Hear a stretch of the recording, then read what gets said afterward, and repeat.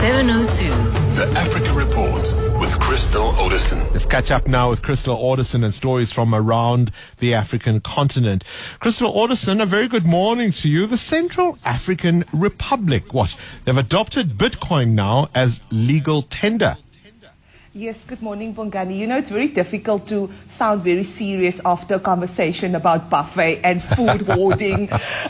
Needless to say, back to serious things. So the Central Africa, only the second country in the world to adopt the cryptocurrency as a legal tender. Now, for me, it raises all sorts of red flags, Bongani. Firstly, of course, there's been the ongoing issue of the CFR, which is the official currency in most Francophone African countries. There's been an ongoing debate, the fact that France is still, kind of leading, holding the reserves. This currency is being used. It's pegged to the euro. But then there's also the Russian influence. But I'll get to that. Firstly, Central African Republic is saying, it's taken the markets by surprise, given the low levels of electrification, internet penetration in the country. But the country is saying, look, we're going ahead because it will help us. But, the red flags are there because what's the implication for the CFA? This is also a country rich in diamonds, gold and uranium.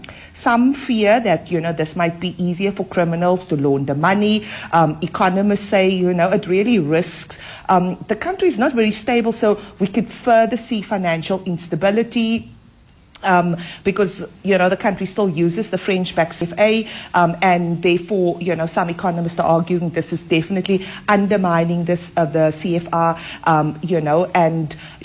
this might become a little geopolitical issue between France and Russia. And why Russia, Bongani? So for the past few years, the Russian paramilitary group, the Wagner Group, which has no legal entity in Russia, but there's been all sorts of different international investigations around the Wagner Group and its closeness to Moscow, and of course. Crystal, are you there? I've got. I think our line is just cut off there for Crystal Orderson. I'm not sure what's happening, but we'll try and get back to her, try and reconnect with Crystal, because I think we seem to have lost the line there. The Africa Report with Crystal Orderson.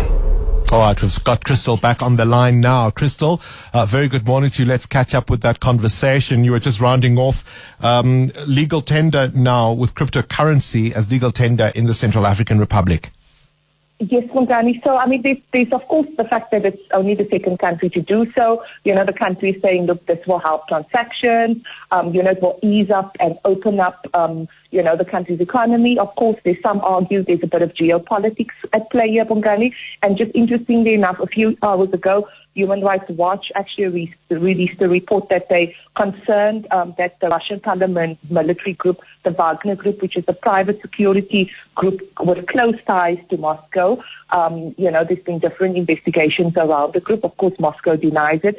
But Human Rights is saying that they're committing serious human rights violation. And why is this important, Bongani? Because some economists are saying the fact that the Central African Republic is adopting Bitcoin as a legal tender might open the way, and there's fears that there's money laundering happening and that it's easier for money to flow from the Central African Republic to other parts of the world. And so given that there's this Russian involvement, one can't but wonder what is at play.